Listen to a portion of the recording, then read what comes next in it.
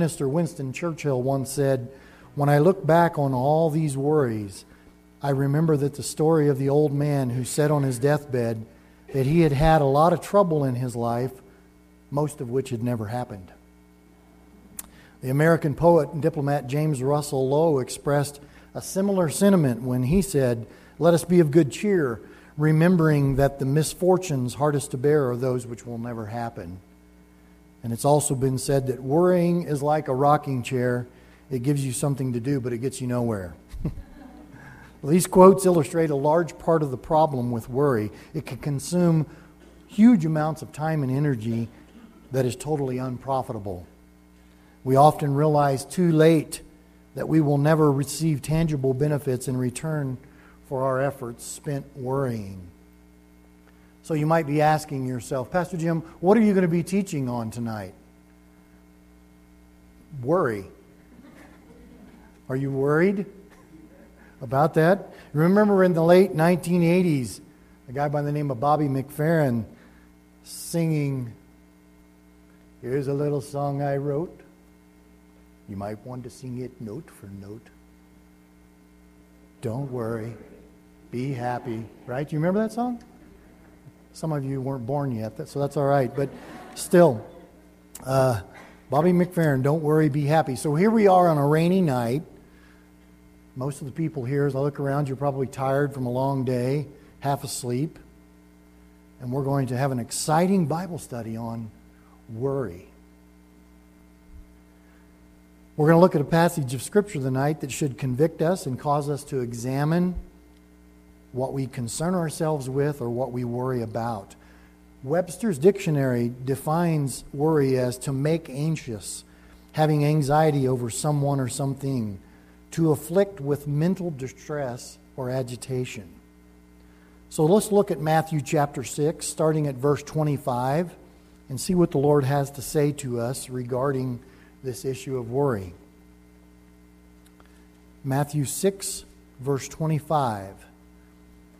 "Therefore I say to you, you do not worry about your life, what you will eat or what you will drink, nor about your body, what you will put on. Is not life more than food and the body more than clothing? Look at the birds of the air, for they neither sow nor reap nor gather into barns, yet your heavenly Father feeds them. Are you not of more value than they? Which of you by worrying can add 1 cubit to his stature? So why do you worry about clothing? Consider the lilies of the field, how they grow. They neither toil nor spin. And yet I say to you that even Solomon in all his glory was not arrayed like one of these. Now if God so clothes the grass of the field, which today is and tomorrow is thrown into the oven, will he not much more clothe you, O you of little faith? Therefore do not worry, saying, what shall we eat, or what shall we drink, or what shall we wear? For after all these things the Gentiles seek. For your heavenly Father knows that you need all these things. But seek first the kingdom of God and his righteousness, and all these things shall be added to you. Therefore, do not worry about tomorrow, for tomorrow will worry about its own things. Sufficient for the day is its own trouble." Now, most of here tonight have really never been without the basics of food, water, and clothing. We are very fortunate in this country, aren't we, that for the most part, we really don't know what it's like to experience hunger, thirst, or be without clothes. We just don't know. For us, it's really not about will I have something to eat or drink or wear, but when and what and where and how much. So imagine, if you will, somewhat a normal family. Let's say it's a Friday night and the day of work is over for mom and dad and for their daughter. She's done with college for that day. And now this is no particular family, mind you, but what I'm saying is, let's say the dad is maybe, a pastor, and the wife is in retail, and the daughter studying some kind of dental thing. I'm not sure what it is. But let's say they get home, it's later, and they determine that there's really nothing to eat at home. Not that there's nothing to eat, but nothing that they prefer to eat. So picture them sitting in the driveway, in the car running, foot on the brake, and they can't decide, of course, what it is they want to eat. So a discussion starts, and Dad's not in the mood for Mexican. Mom's not in the mood for Italian. The daughter, well, she doesn't care just as long as it doesn't take very long. So Dad says, this is what I hear again, but Dad says, now I'm not leaving the driveway until we decide. I need a direction to go in. I'm not going anywhere until I get a direction. So Mom says, well, I don't care. Dad says, well, I don't care either. I'm just hungry. The daughter says, whatever, let's go. You know, it's just some random family and this conversation is going on, okay? Are you with me there?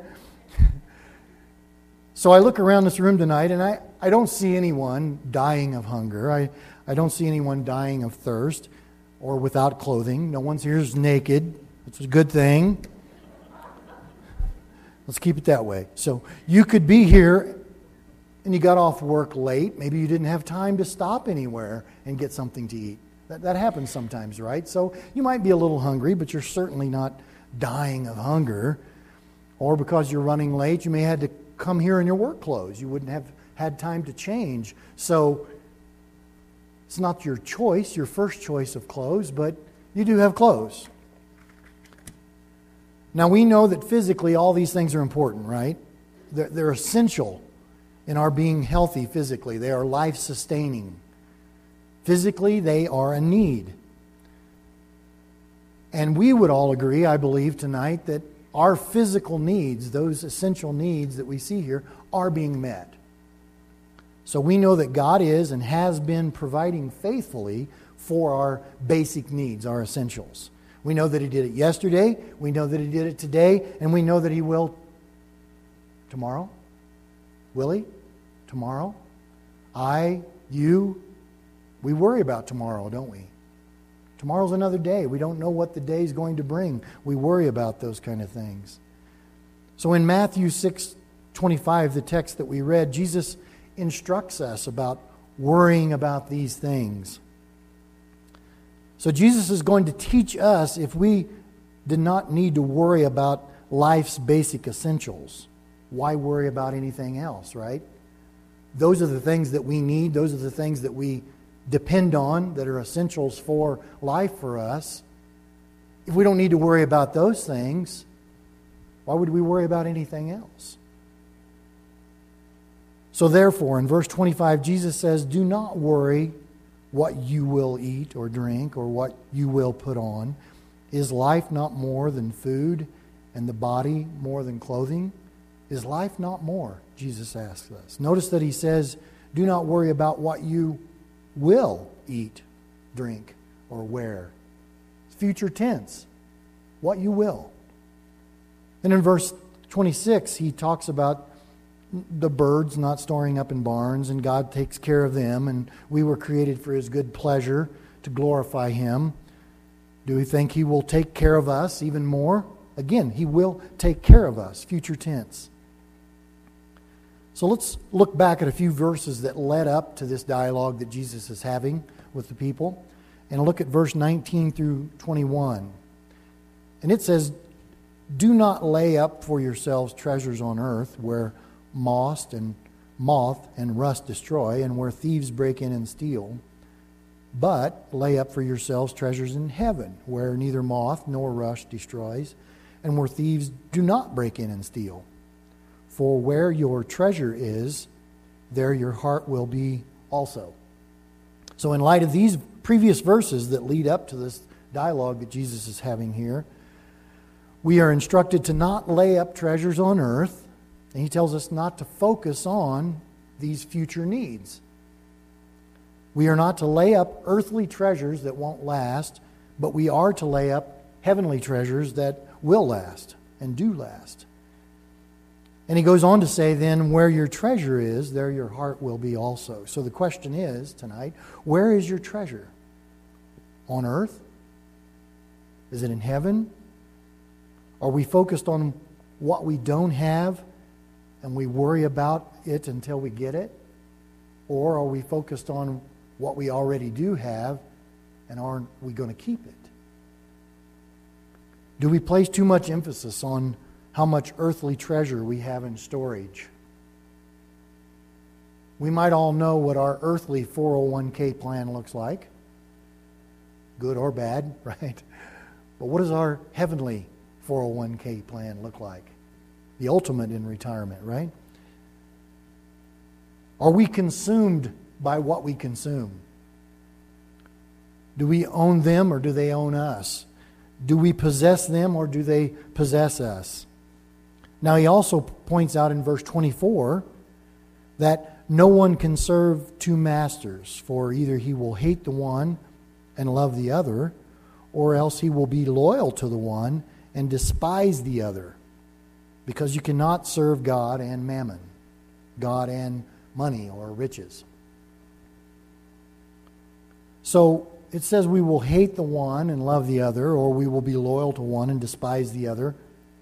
We cannot effectively, successfully serve two masters. It's just not possible, because we're going to have loyalty to one or the other. So which one are we the most focused on? So again, the questions are, what is our treasure? Where is our treasure stored? And what are we focused on? What occupies our thoughts the majority of the time? Let's look at verse 27. It says, which one of you by worrying can add 1 cubit to his stature?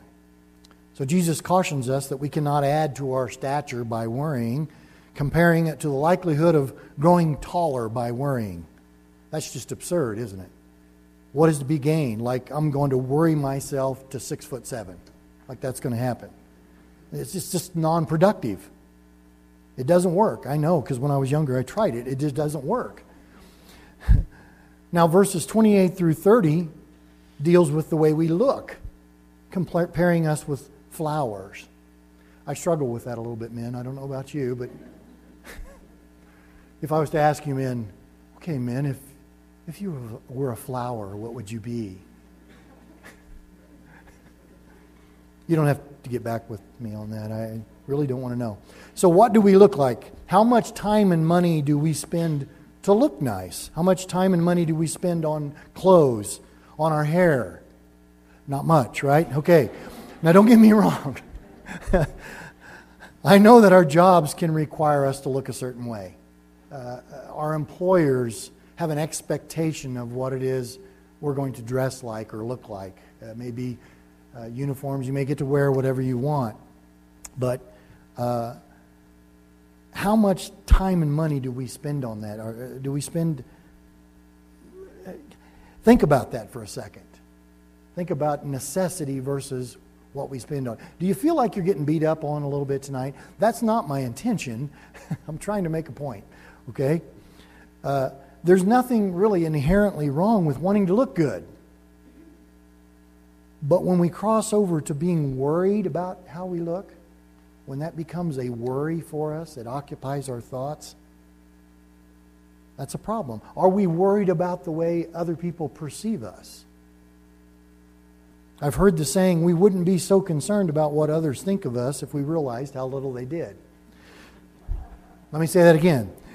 We wouldn't be so concerned about what others think of us if we realized just how little they did. So in verse 31, he says, do not worry about what we shall eat, or what shall we drink, or what shall we wear. And then he goes on in verse 32, he says, because that's what the Gentiles seek. The Gentiles representing the world. It's what the world seeks. But we are to, in verse 33, what? Seek first the kingdom of God and his righteousness, and all these things shall be added to you. So the question is, what are we seeking first? What are we seeking first? Are we seeking to lay up earthly treasures or heavenly treasures? Are we earthly investing first or heavenly investing first? What is our first focus? That's the real question in this passage. If we are in a state of worry, we are not seeking God first. We are relying on self or worldly answers. So therefore, worry is sin. because it is not relying on or trusting in God first. Jesus commands three things in these passages from verse 19 through 34. Do not lay up treasures on earth. Do not worry, and seek God and His righteousness. So then Jesus goes on to say in verse 34, then, do not worry about tomorrow, for tomorrow will worry about its own things. Sufficient for the day is his own trouble. So what else does Scripture have to say about being focused on tomorrow, that looking forward? Proverbs 27:1 says, do not boast about tomorrow, for you do not know what a day may bring forth. And then in James chapter 4, verses 13 through 17, come now, you who say, today or tomorrow we will go to such and such a city and spend a year there, buy and sell, and make a profit.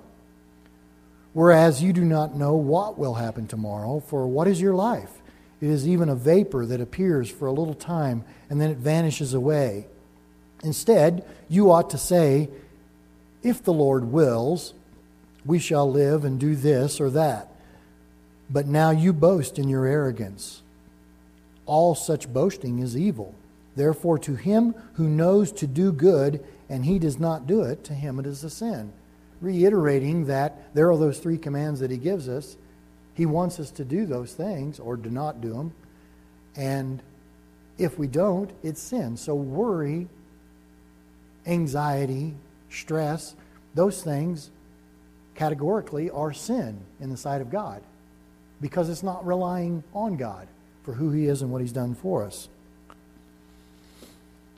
Again, Webster's defines worry as to afflict with mental distress or agitation, to make anxious, or having anxiety over someone or something. So a woman accompanied her husband to the doctor's office. And after his checkup, the doctor called the wife into the office alone. And he said, your husband is suffering from a very severe anxiety disorder. If you don't do the following, your husband will surely die. So the doctor continued, each morning, fix him a healthy breakfast. Be pleasant at all times. For lunch, make him a nutritious meal. For dinner, prepare an especially nice meal for him. Don't burden him with chores. Don't discuss your problems with him. It will only make his stress worse. No nagging. And most importantly, make sure you show him affection as much as possible. If you can do this for the next 10 months to a year, I think your husband will regain his health completely. Sounds like a good plan, doesn't it, guys? I'm in full agreement with that. So then on the way home in the car, the husband asked his wife, so what did the doctor say? To which his wife responded, he said, you're going to die.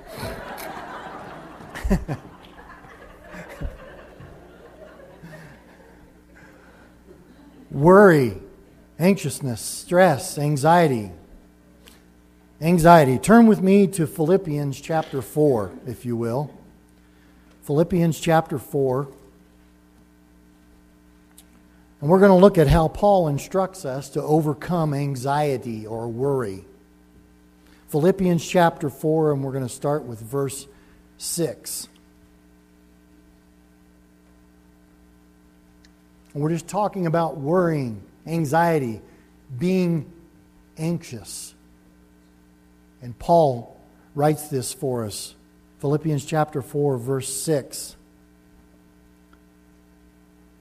Be anxious for nothing, but in everything by prayer and supplication with thanksgiving, let your requests be made known to God. Be anxious for nothing. Nothing in the Greek is nothing. In other words, don't worry. Stop it. Quit it. Quit worrying. It's a command. Don't let anything be cause for worry. How do I do that? Because we all worry, don't we? We just do. So how do we overcome worry when it comes upon us? The answer is in the following verses. But in everything, by prayer and supplication, with thanksgiving, let your requests be made known to God. But in everything. Everything in the Greek means everything. So we had don't let anything be the cause for worry, and now we have but in everything, by prayer, by supplication, with thanksgiving, make your request known. So by prayer, when we feel worry coming upon us, our natural response should be to do what? Turn to God in prayer. Turn away from the worry and turn to God in prayer. God is not a source of worry or concern for us. He's actually a lifesaver from that. So turn away from this and turn to God. Seek the Lord by talking to Him. Matthew 7:7 says, ask and it will be given to you. Seek and you will find. Knock and it will be opened. Tells us 3 things to do and then gives us 3 promises to follow it up with. Ask, it's going to be given. Seek and you'll find. Knock and it will be opened. So, but in everything, by prayer and supplication, take it to the Lord in humility. James 4:10 says, humble yourself in the sight of the Lord and He will lift you up. Go to the Lord in humility in prayer. Make your supplication to Him with thanksgiving. Take it to the Lord with thanks, giving thanks to the Lord for all He has already provided and all that He promises to provide. If we look back over the course of our life, we can look at those moments when we cried out to God and He was there. We asked and it was given. We sought Him and we found Him. We knocked and He opened it to us. We are a resume of God's faithfulness to us. So with thanksgiving we can come to Him knowing that He's already provided for us and then He promises us that He will provide. So we can go to Him with thanksgiving just knowing that it's going to happen. I think about, there are so many things that we could take to the Lord and ask Him for. And a lot of those things might not be beneficial to us. But when we go to the Lord and say, Lord, would you help me to not worry? Do we think that God's not going to answer that? He doesn't want us to worry. He wants us to call on Him. And then He said, make your request known to God. We can take it to the Lord in specifics. They don't have to be generalities. Lord, I am worrying about this. I need help with this. I am struggling with this. Be specific about what it is that you're struggling with, what you're worrying about. Lord, you already know. We can't tell Him anything that He doesn't already know. So, Lord, you already know I'm worrying about this. Help me. So, in everything, by prayer and supplication with thanksgiving, we are to make our request be made known to God. So going to the Lord in prayer with a humble heart, with a thankful heart, with our specific requests. Think of it as communicating with the Lord, knowing who He is, knowing who you are, thankful that you have a relationship with Him, and specifically laying before Him what is causing you to worry. Hebrews 4:15 and 16 says, for we do not have a high priest who cannot sympathize with our weaknesses, but was in all points tempted as we are, yet without sin. Let us, therefore, come boldly to the throne of grace, that we may obtain mercy and find grace to help in time of need. Let us therefore come boldly to the throne of grace, to obtain mercy and find grace in time of need, in time of trouble. In Psalms 46, verse 1, David writes, God is our refuge and strength, a very present help in time of trouble. God is there for us. So verse 6 again says, be anxious for nothing, but in everything by prayer and supplication with thanksgiving, let your requests be made known to God. And then he said, and the peace of God, which surpasses all understanding, will guard your hearts and minds through Christ Jesus. The only thing, feel free to write this down. This is a monumental statement.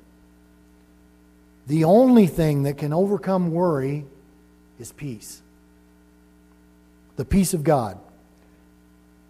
Paul tells us that it surpasses understanding.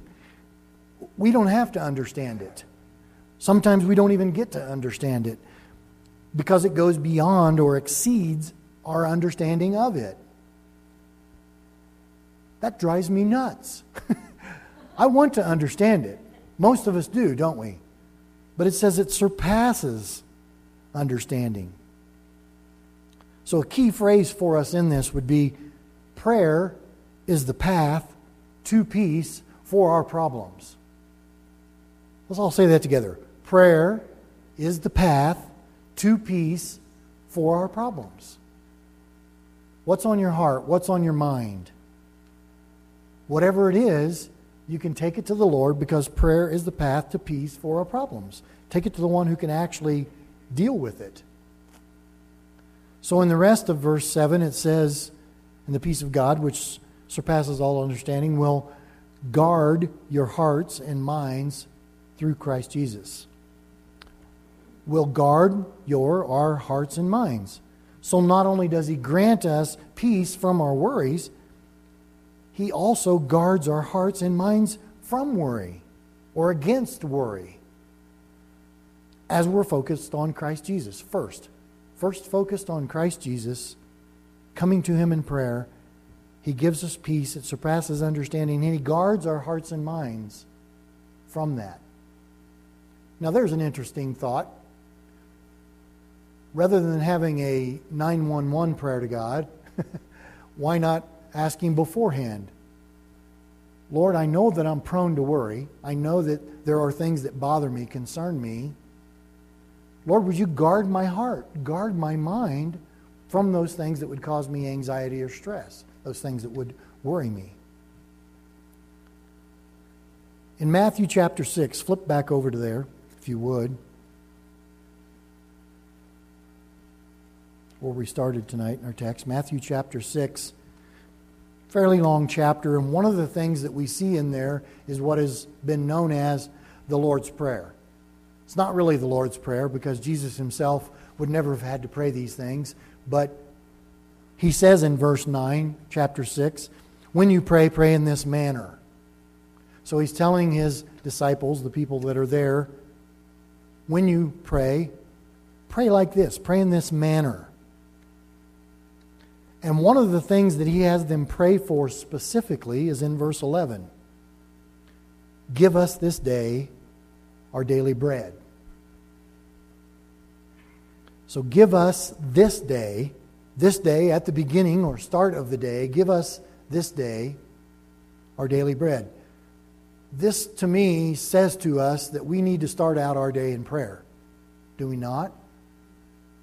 I know that all of us could say, well, I have other times in the day that I like to spend with the Lord. Well, that's good. That's fine. But what I believe is going to be of most value is if we start our day off with the Lord. That we're asking the Lord for things, for Him to guide us, to direct us, provide for us, make us aware, help us to not worry, guard our hearts and minds, all those things at the beginning of our day. Just makes sense, doesn't it? Rather than in the middle of the day go, oh, yeah, I wanted to pray for, well, too late. That happened at 10 o'clock. Prepare us for the day. So give us this day our daily bread. Our daily bread. Now this certainly does mean physical food, sustenance for the day, just like we looked in verses 25 through 34. But it also means spiritual food, spiritual sustenance for the day.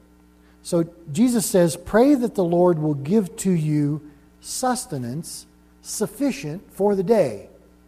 Who knows what's going to happen in our day? The Lord, right? He already knows. Everything that's going to happen, everything that's going to be on our minds, He already knows.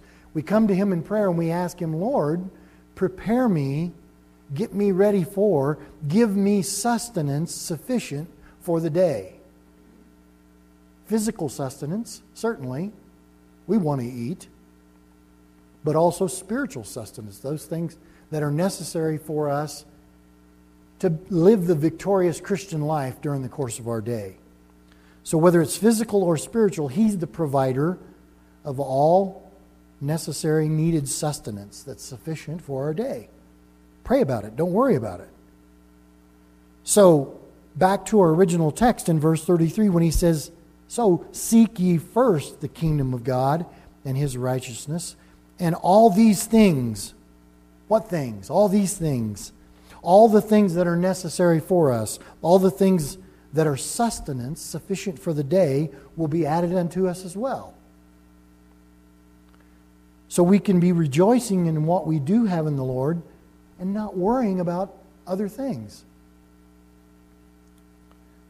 Flip over to Ephesians chapter 3. We're going to close with this text.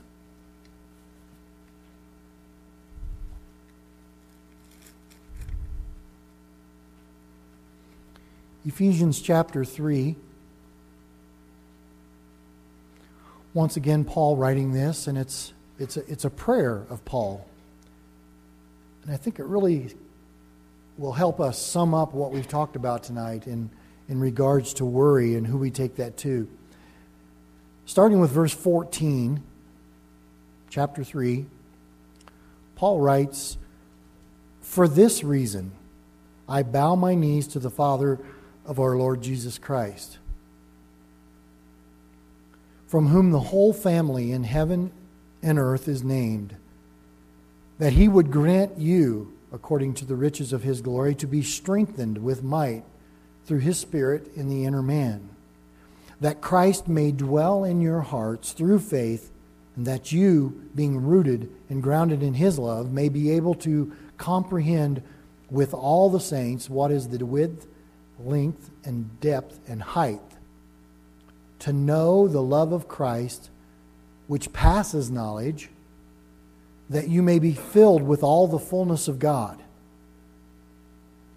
Now to Him who is able to do exceedingly abundantly above all that we ask or think, according to the power that works in us. To Him be glory in the church by Christ Jesus to all generations forever and ever. Amen." If that's not a verse that just gets your blood boiling, I don't know what is. Exceedingly, just the words that Paul's using, to Him who is able to do exceedingly, abundantly, above all that we ask or think, that which passes knowledge, that which goes beyond our understanding, exceedingly abundantly, above all that we ask or think. To Him be the glory. So we take our worries, take our anxieties to the one who is able to do exceedingly abundantly above all that we ask or think, and can give to us a peace that passes understanding. Amen?